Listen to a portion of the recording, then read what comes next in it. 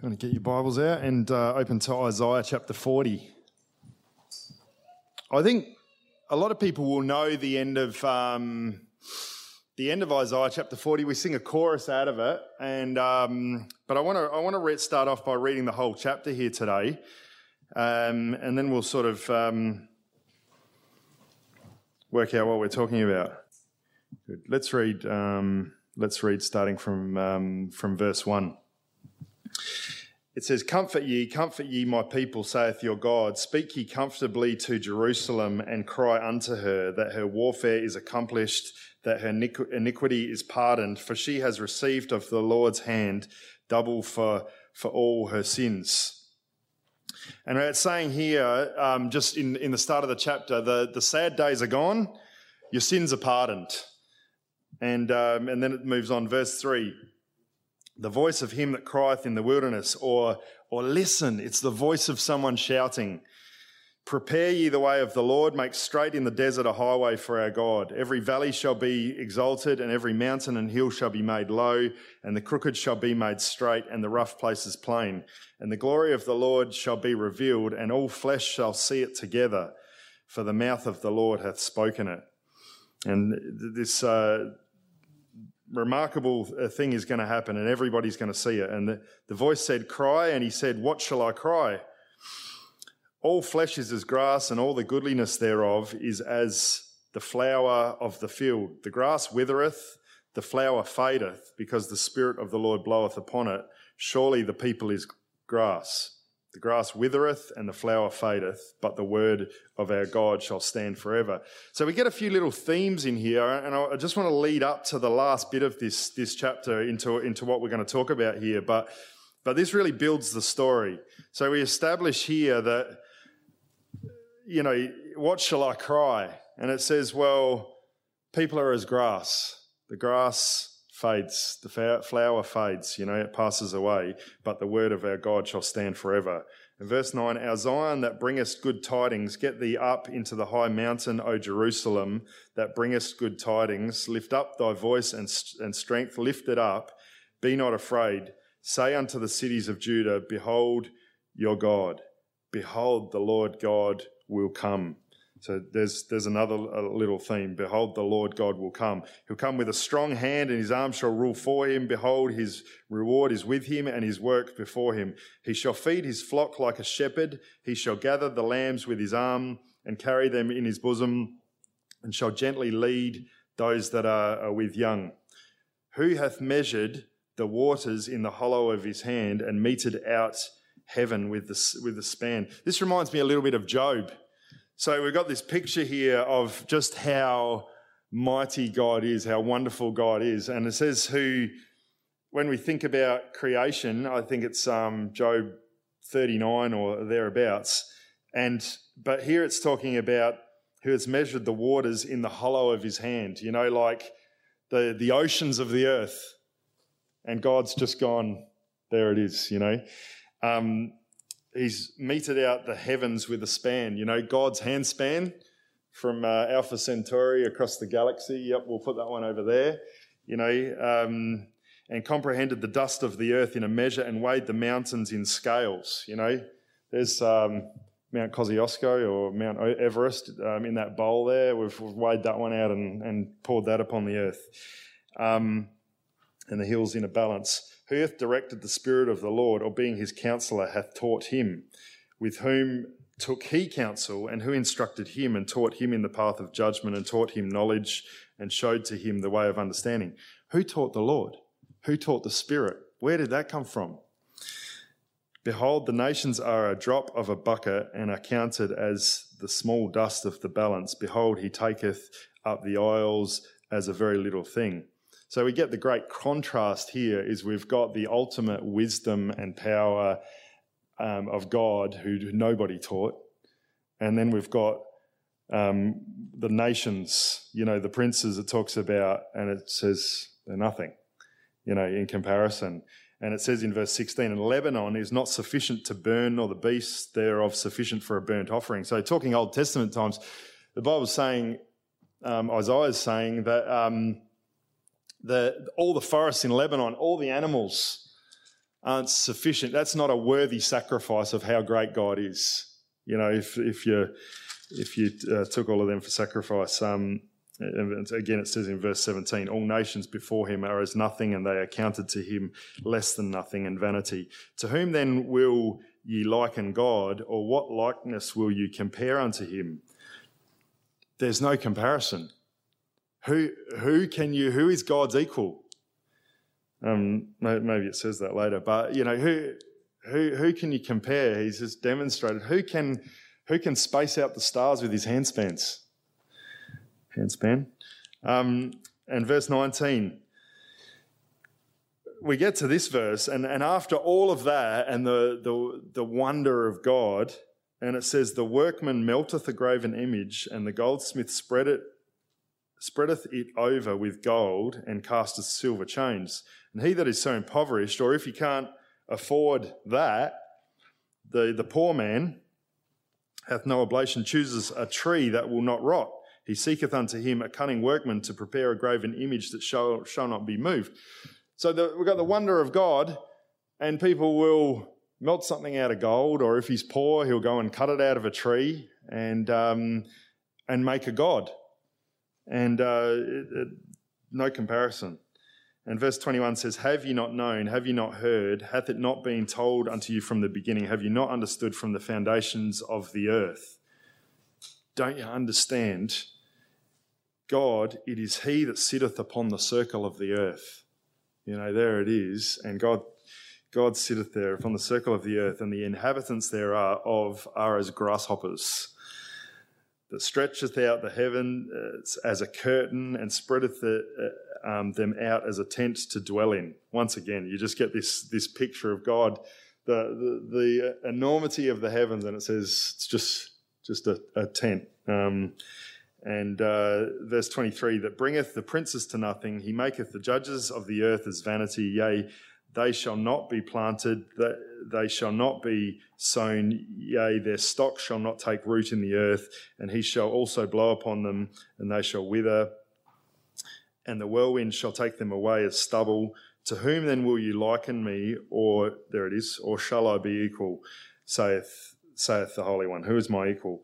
Lift up your eyes on high, and behold, who hath created these things, that bringeth out their host by number? He calleth them all by names, by the greatness of his might, the stars, for that he is strong in power, not one faileth. I want to have a think about this verse 27 and 28. After all of this, and we get this picture, and then it says, why sayest thou? So after all of this, why sayest thou, O Jacob, and speakest, O Israel, my way is hid from the Lord, and my judgment is passed over from my God?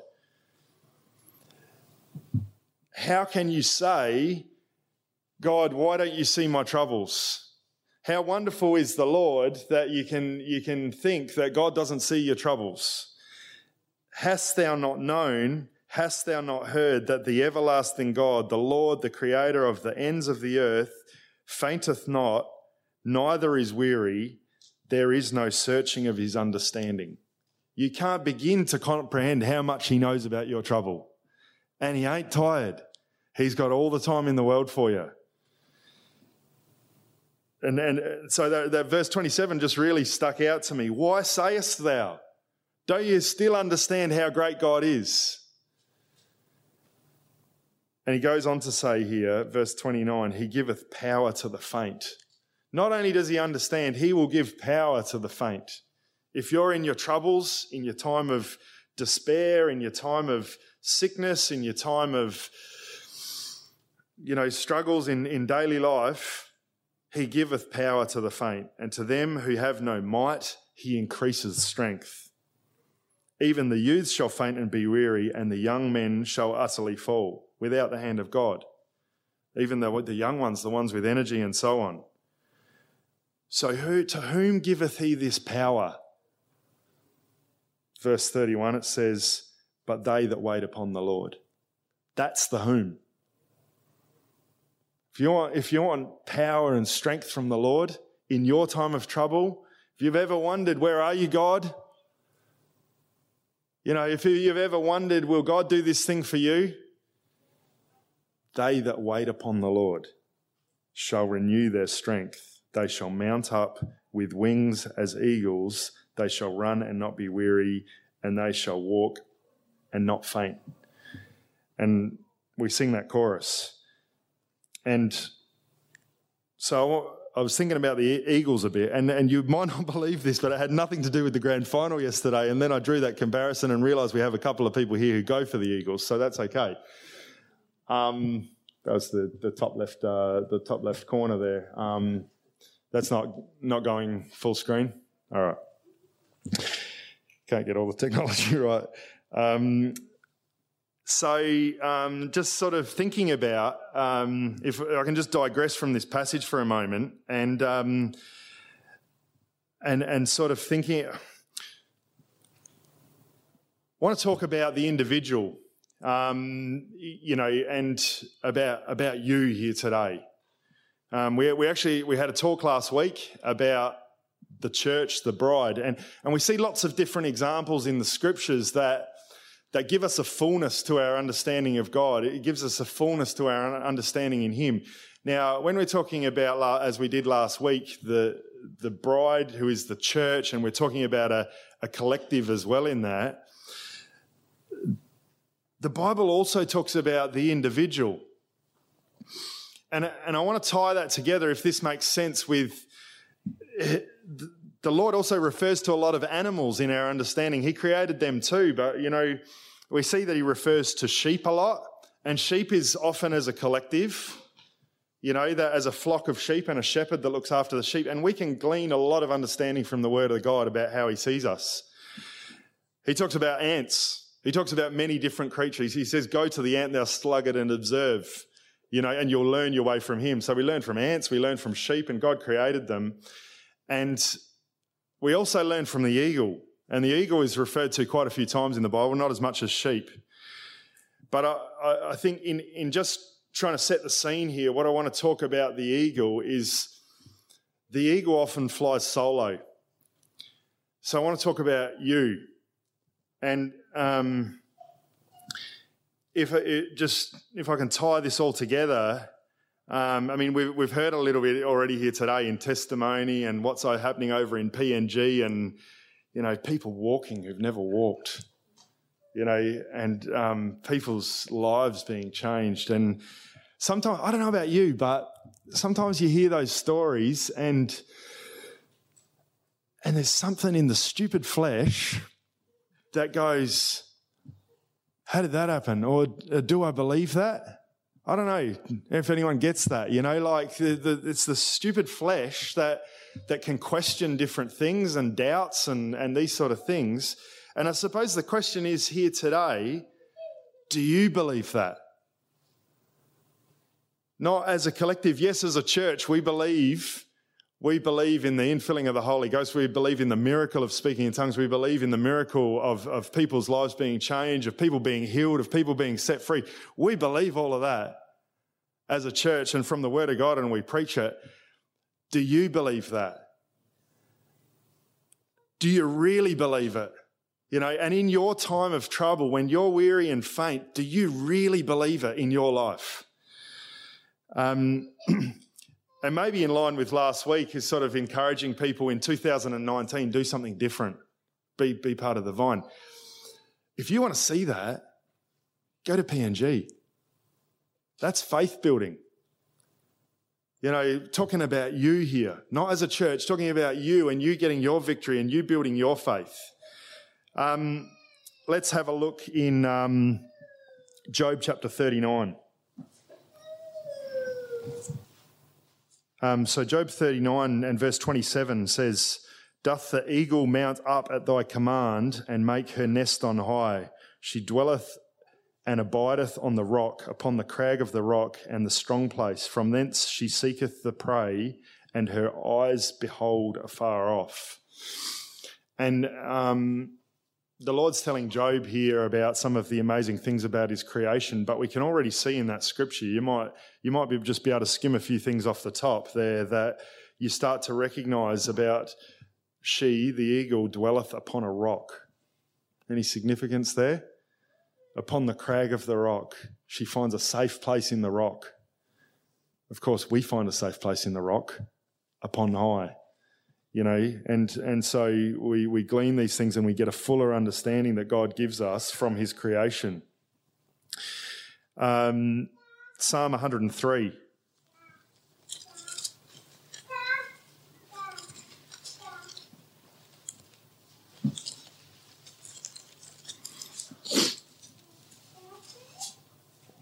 Just another one about eagles. And verse 2, it says, "Bless the Lord, O my soul, and forget not all his benefits, who forgiveth all..."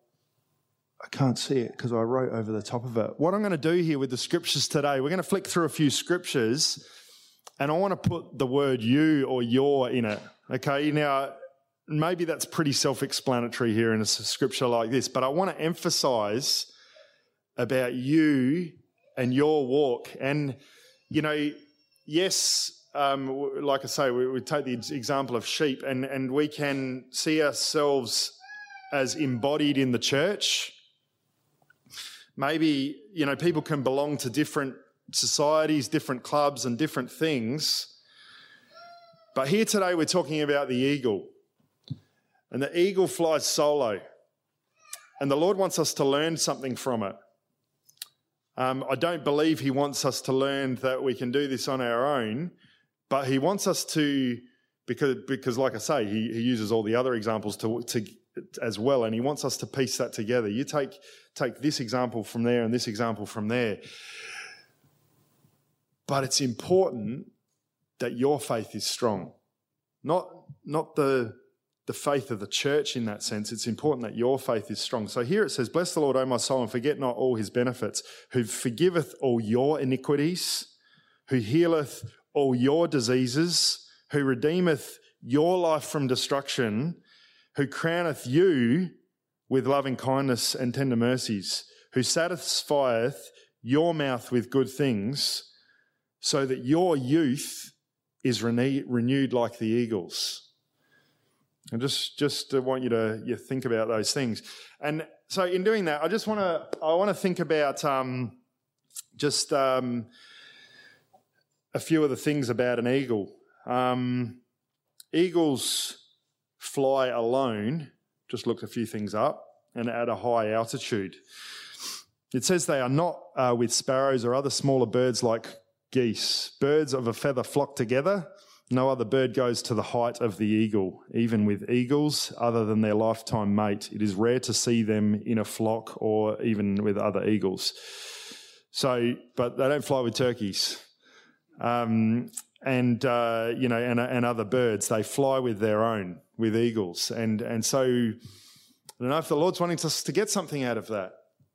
That if you're gonna fly up on high with the Lord, you're going to fly with other eagles. It's not going to do you much good with the pigeons, and so on. Another one here. Eagles can focus up to 3 miles from the air. When an eagle sights prey, even a rodent from this distance, he narrows his focus on it and sets out to get it. No matter the obstacle, the eagle will not move his focus from the prey until he grabs it. Now, just to help you imagine this, 3 miles is 4.8 kilometres up, and he can spot a rodent. I looked up, the tallest building in Melbourne is the Eureka Tower. It's 297.3 metres. So a bit of quick maths. I did it before. That's more than 16 Eureka Towers. Has anyone been up the Eureka Tower in Melbourne? Couple? Yep. All right. So 16 of those up, and the eagle can spot a rodent, and he won't take his focus off of it until he's got it. Can you imagine what it takes coming down 5 kilometres? So eagles have pretty serious, powerful vision. So if you have a vision and remain focused on the prize, no matter what the obstacle, you'll succeed. The Lord says so. If we take that example from the eagle, the Lord gives us an amazing vision a spiritual vision. Remain focused on the prize, and the Lord says we will succeed. Another one, eagles don't eat dead things. They always feed on fresh prey. They don't indulge in that which is rotten or spoiled. Vultures eat dead animals, but not eagles. So don't let rotten attitudes and mindsets or people pollute your life. The eagles only feed on fresh stuff. The eagle is the only bird that loves the storm. When clouds gather, eagles get excited. The eagle uses the winds of the storm to rise and is pushed up higher. Once it finds the winds of the storm, the eagle stops flapping and uses the pressure of the raging storm to soar above the clouds to glide. This gives the eagle an opportunity to rest its wings. In the meantime, all other birds hide in the leaves and branches of the trees. We can use the storms of our lives to rise to greater heights. And there's some very good parallels there. The eagle gets excited by the storm. And the scripture, I could go to a scripture for each one of these, but I won't, because I've got some scriptures I want to share at the end. But you can think of them that the Bible says not to fear, concerning the fiery trial which comes upon us, to rejoice. And to be glad in the times that we're tried in our life. And here it says the eagle gets excited by the storm because it knows it can rise above. And we know with the Lord that we can rise above. And he does it on his own. That's the point I want to make here, is yes, there is the example of the church, but right here and today we're talking about you, your relationship with the Lord and your ability to face the storm.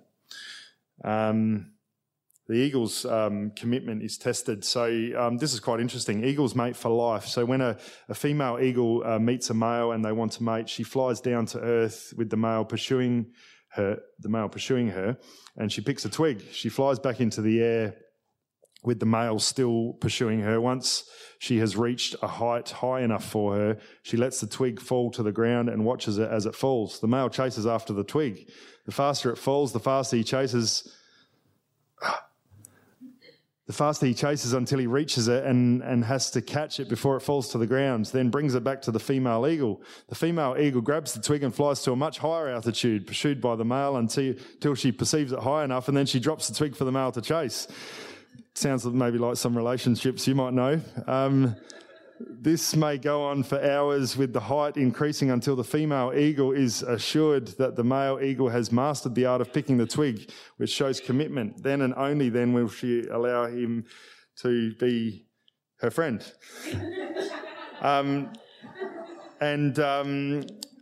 So commitment is tested. And we will have in our walk in the Lord that our commitment will be tested. Is how far will you go for this prize? Verse 6. What have I written there? Commitment is a necessary quality. Yeah. Number 6 is eagles prepare for training. When about to lay eggs, the female and male eagle identify a place very high on a cliff or tree where no predators can reach. The male flies to earth and at first picks thorns and lays them as the foundation for the nest on the crevice of the cliff. Then he flies to earth again to collect twigs, which he lays in the intended nest. Then he picks thorns and lays them on top of the twigs. On top of that, he lays soft grass covering for the thorns. Finally, the male will find strips of cloth to put on the grass. When this first layering is complete, the male eagle runs back to earth and picks more thorns, grass and cloth and lays them on top of the thorns. Then he uses soft feathers to complete the nest. The thorns on the outside of the nest protect it from possible intruders. Both male and female eagles participate in raising the eagle family. When the baby eaglets become old enough and it is time to leave the nest, the soft layers are removed so that it will become uncomfortable for them to remain long term. And maybe, a parallel that we can draw is that the Lord and brothers and sisters who love us might sometimes push us to grow and prosper. And once again, you might think of a scripture about that in Hebrews chapter 10. And sometimes you might even question the actions, but they have good intentions. The Lord has good intentions for us. Your brother and sister has good intentions for you. And so maybe there comes a time, like the eagle, where, takes out the soft layer there. It's time for you to get up and going. And the last one here, eagles mate for life and return to the same nest. Once a suitable mate is chosen, eagles will generally mate for life. If one of the eagles dies, the surviving mate will choose another one that is suitable. Generally, the pair will return to the same nest each year, repairing, enlarging, and improving its design. And I was just thinking that, from that is that we hopefully have a solid home that we invest in, that we've invested in, and that we can return to, spiritually speaking. That's what we're building. And Blake was telling me, I don't know if this was on good authority, but was it wedge-tailed eagles, Blake? Was wedge-tailed eagles some nest that was 6 by 6 metres or 6 metres diameter or something like that? That's huge. Don't quote me on it. Yeah. Anyway, that's what we're building. Something sound. That's what we invest in. Let's turn to Matthew chapter 17.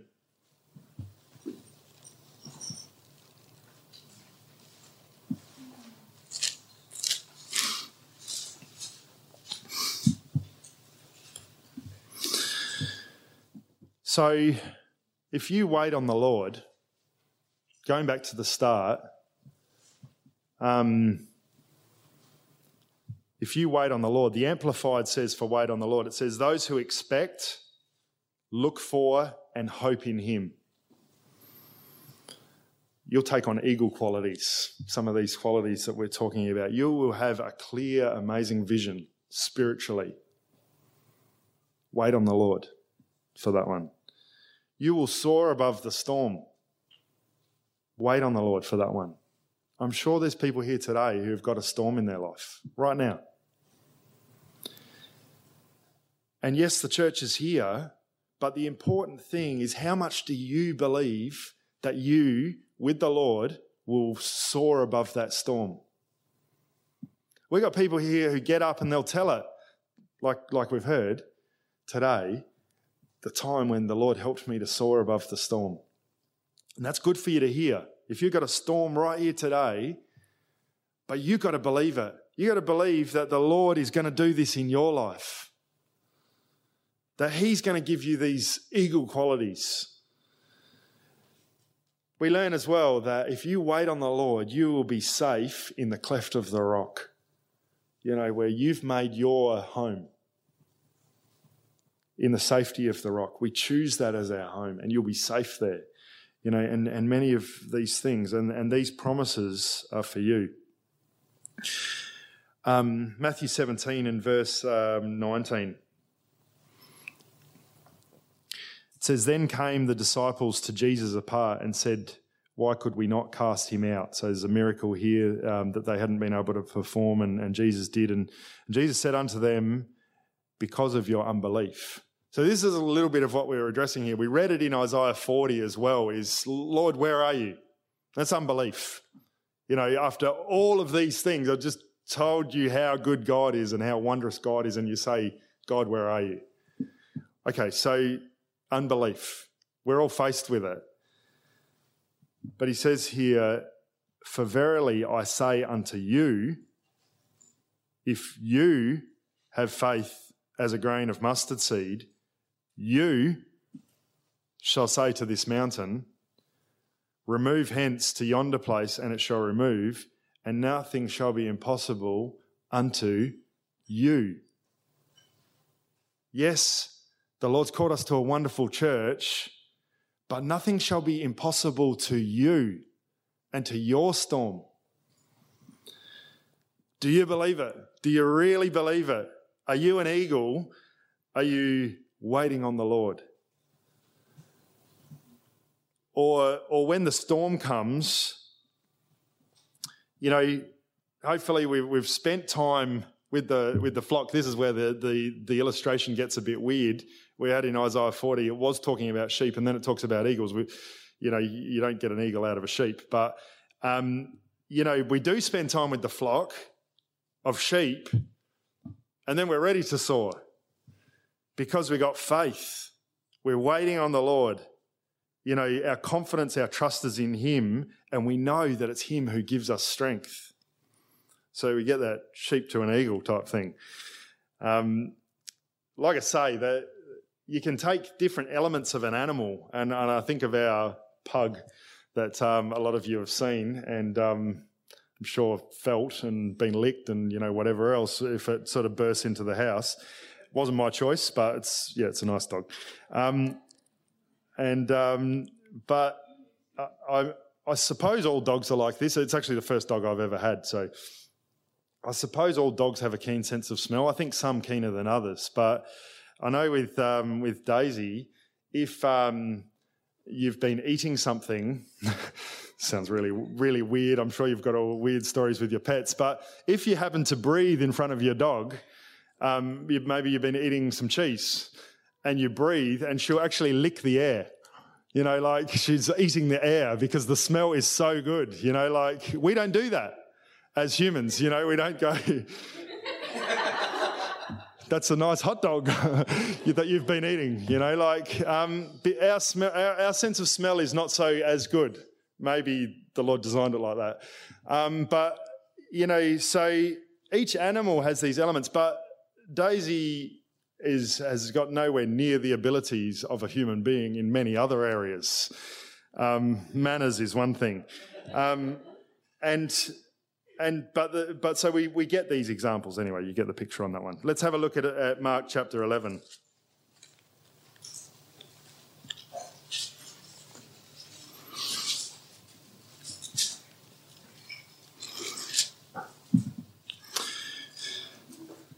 Once again, I just want to demonstrate, might be a little bit tedious, but I want to demonstrate this is for you.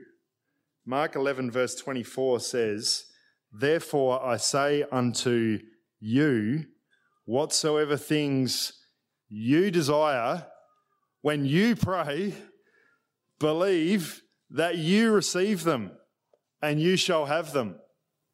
1, 2, 3, 4, 5. 5 yous in there. Not sheep. Do you believe it?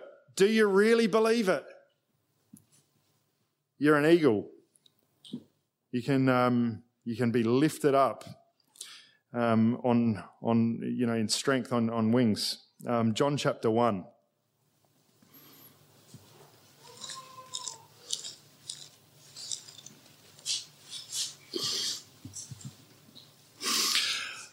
I was thinking before,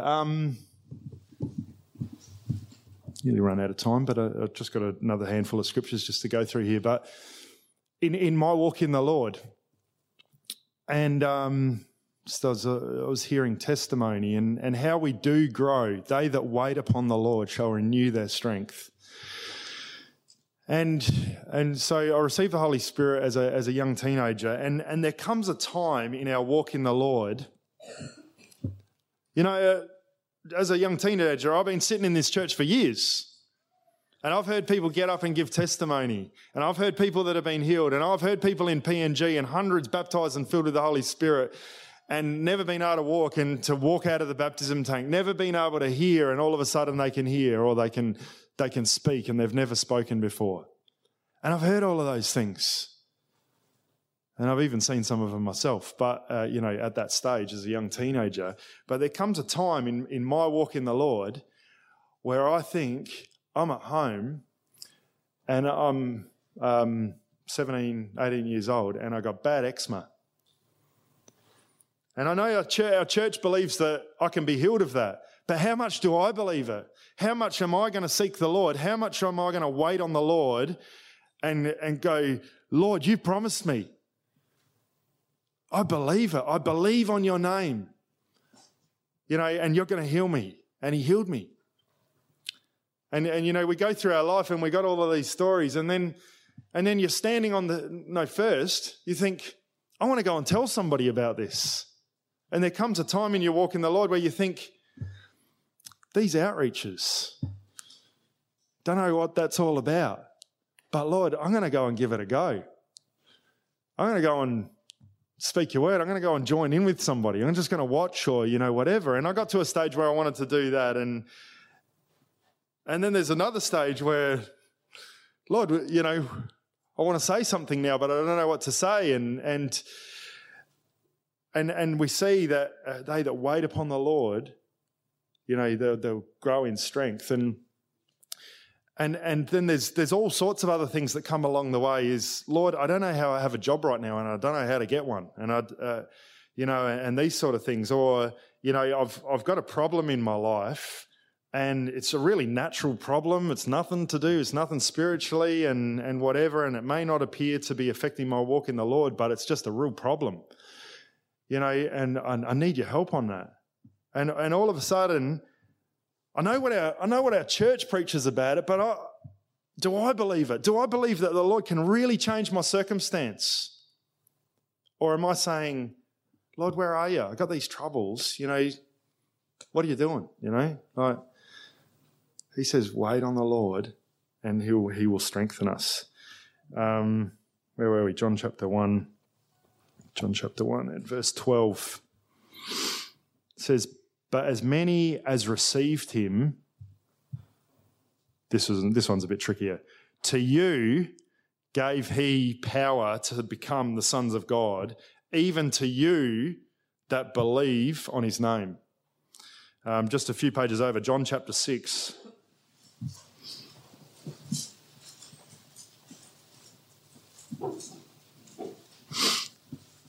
And verse 35, it says, and Jesus said unto them, I am the bread of life.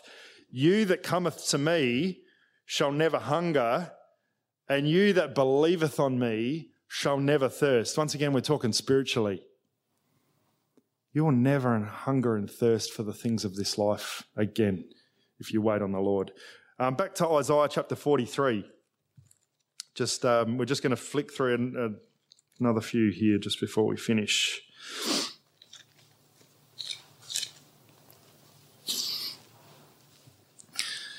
Isaiah 43 and verse 2, it says, when you pass through the waters, I will be with you, and through the rivers, they shall not overflow you. When thou walkest through the fire, you shall not be burned, neither shall the flame kindle upon you. Once again, whatever your storm is here today, whatever your problem is here today, this is the promise from the Lord. Do you believe it? 1 Peter chapter 4.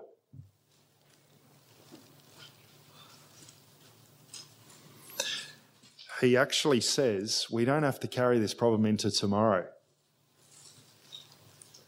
We can get used to them sometimes. Problems, they're not good things to get used to. And 1 Peter 4 verse 12 says, beloved, think it not strange concerning the fiery trial which is to try you, as though some strange thing happened unto you, the storm. But rejoice. Rejoice in the fiery trial. Rejoice in the storm, inasmuch as ye are partakers of Christ's sufferings, that when his glory shall be revealed, you may be glad also with exceeding joy. So don't be surprised. If you've got trials in your life, the Lord says, maybe he says here, it's a bit of an indication that you're following me.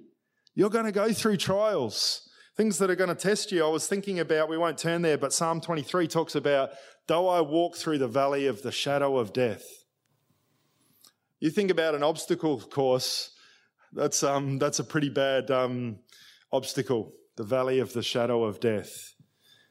And sometimes there might be hurdles along the way that we might trip up at, or the devil's trying to trip us up. But though I walk through the valley of the shadow of death, I'm going to overcome it. Like that eagle who doesn't take his focus off the prize. We're not going to take our eyes off the prize until we got it. Psalm 34.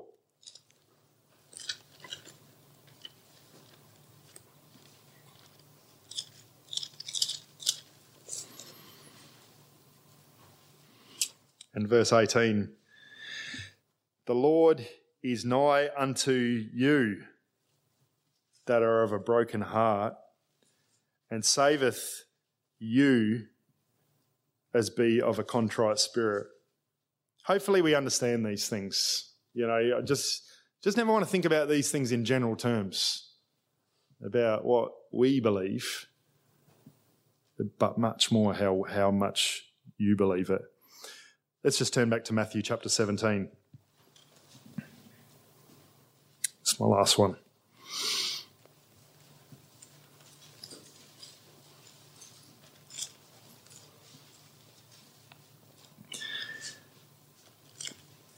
And in verse 20 again.